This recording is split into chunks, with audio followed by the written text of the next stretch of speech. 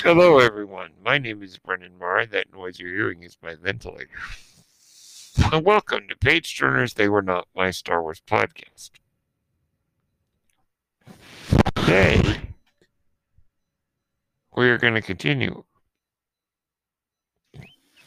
our catalog of the vehicles and vessels of Star Wars with Rogue One. Yes, indeed. A lot of familiar vehicles are in this film. Um, a lot of vehicles from the original trilogy make an appearance here.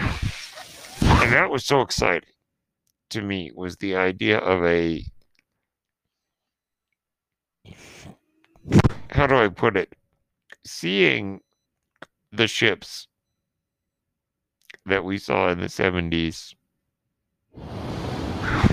and early 80s, but seeing them brought to life with modern visual effects. Star Destroyers, X-Wings, TIE Fighters, it was great to see all the old hardware being brought to life with modern technology. Okay, so let's begin. The first new vehicle, in fact, the first vehicle we see in the whole film,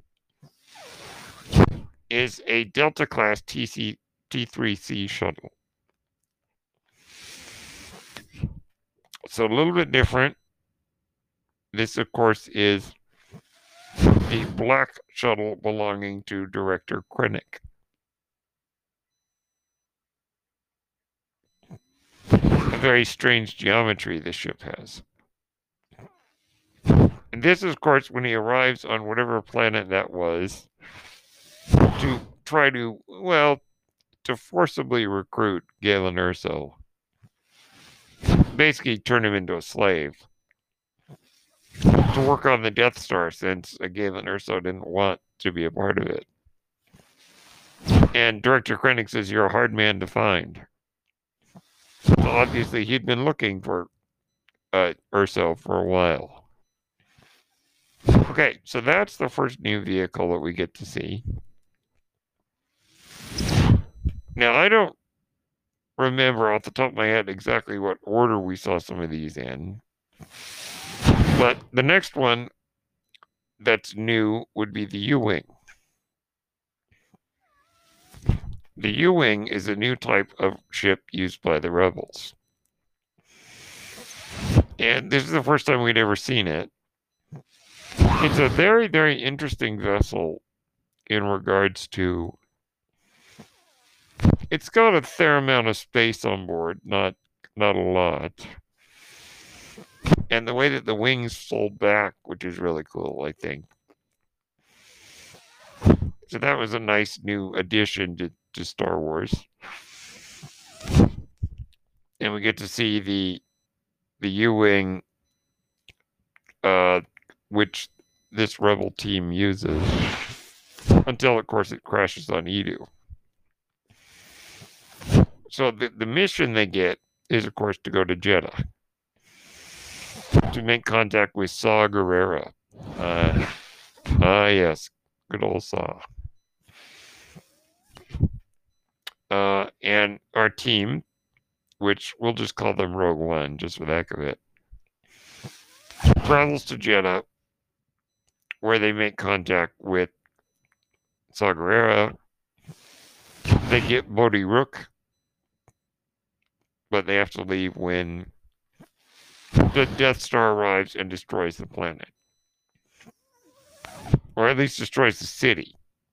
The comics later explain that it didn't destroy the whole planet, but certainly the whole city was destroyed.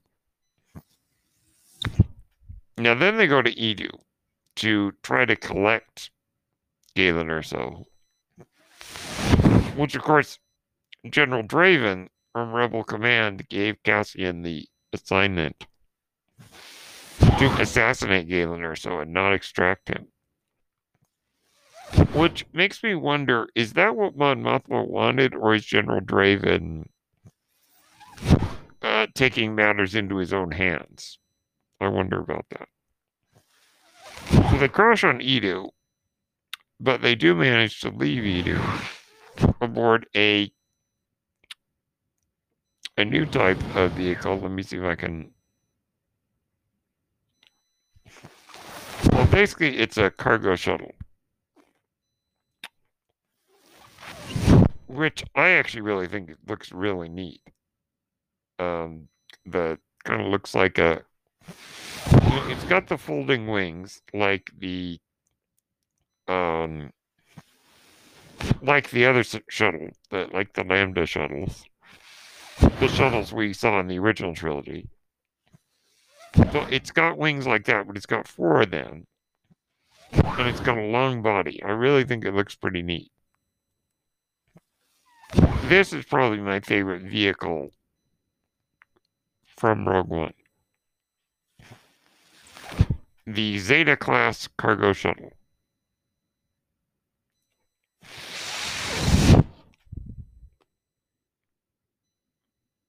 Then, of course, they leave there and go back to Rebel Command, where Jyn unsuccessfully tries to convince the Alliance Council to fight to get the Death Star plans on Scarif.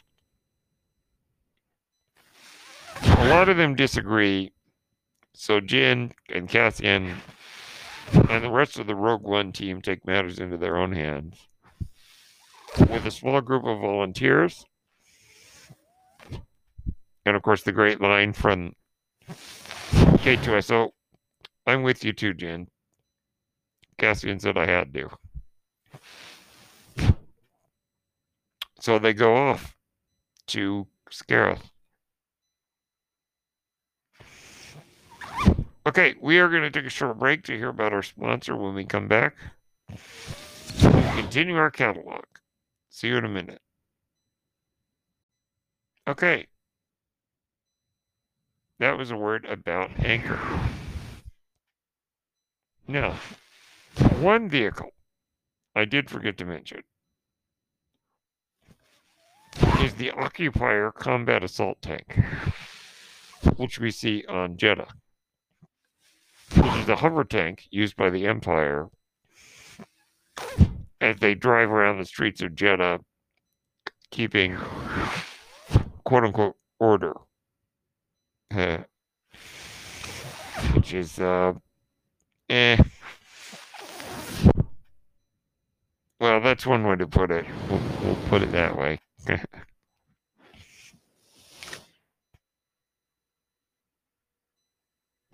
Now, one thing, though, is the vehicle that Jyn was liberated from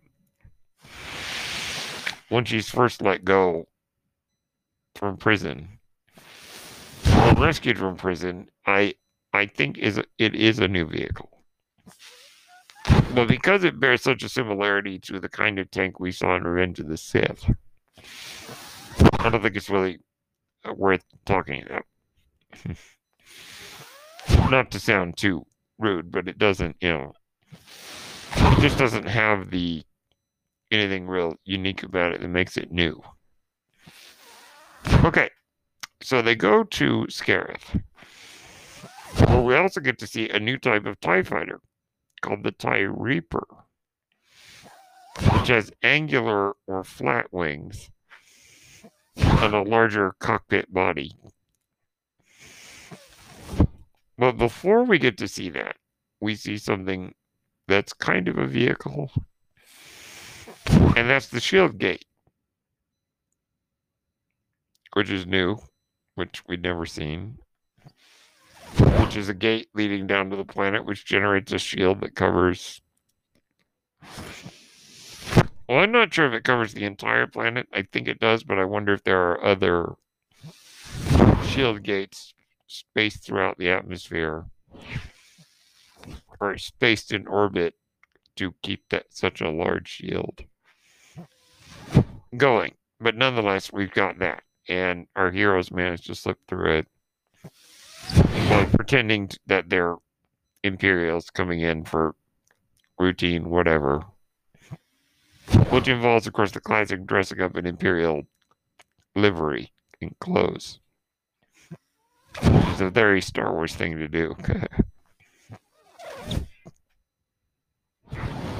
then, of course, the battle begins. Now, even though the Rebel Council decided against it, you know, this new character that we meet, Admiral Raddus, who is, looks kind of like Winston Churchill, the new Mon Calamari, kind of our Akbar replacement, at least for this film, goes off in his ship, which is called the Profundity, which is an MC-75 Star Cruiser. He goes to fight with those who go with him.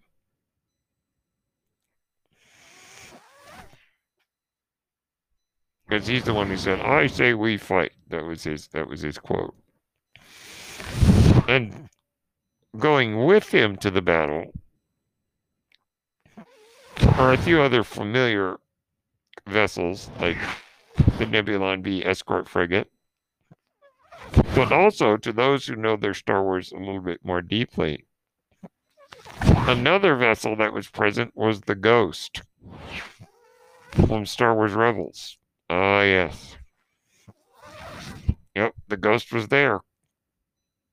And also, for the first time on film, we get to see the Hammerhead Corvettes. Yes. Now, the Hammerhead Corvettes were first seen on Star Wars Rebels, just like the Ghost. But the Hammerhead Corvettes are really cool because they're meant to be a throwback to the Star Wars Knights of the Old Republic video games.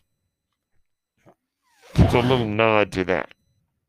So that was there too. And it was Admiral Raddus who had the idea of using a Hammerhead Corvette to manually push a Star Destroyer into another Star Destroyer, and then that rammed into the shield gate, destroying it. That's a little bit of Rube Goldberg tactics there. Very good thinking on Admiral Raddus's part. It was unfortunate that I think it meant the destruction of the Lightmaker, which is the name of one of them. In fact, let me see. Yeah, the Corvette was destroyed. It rams into the Persecutor, which then rammed into the Intimidator, which then rammed into the shield gate. That's pretty cool. So yeah, that was new. And pretty much that is the last of the new major vehicles that we get to see. A lot of the others are kind of off to the side. We get to see our usual X-Wings and Y-Wings and TIE Fighters and Star Destroyers and Darth Vader's shuttle and the Leia's Corvette, the Tantive 4. And so we got quite a few familiar, but a lot of new ones too. And I like that they introduced a couple of new ones without overdoing it. And as I said, my favorite is the Zeta class cargo shuttle.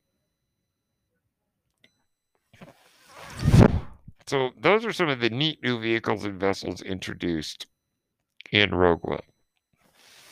Rogue One is a great movie.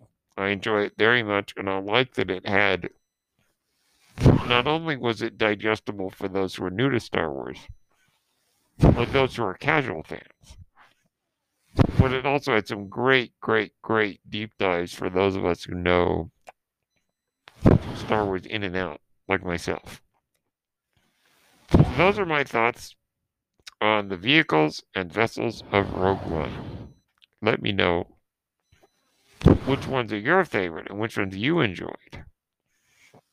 My name is Brendan Marr. That noise you're hearing is my ventilator.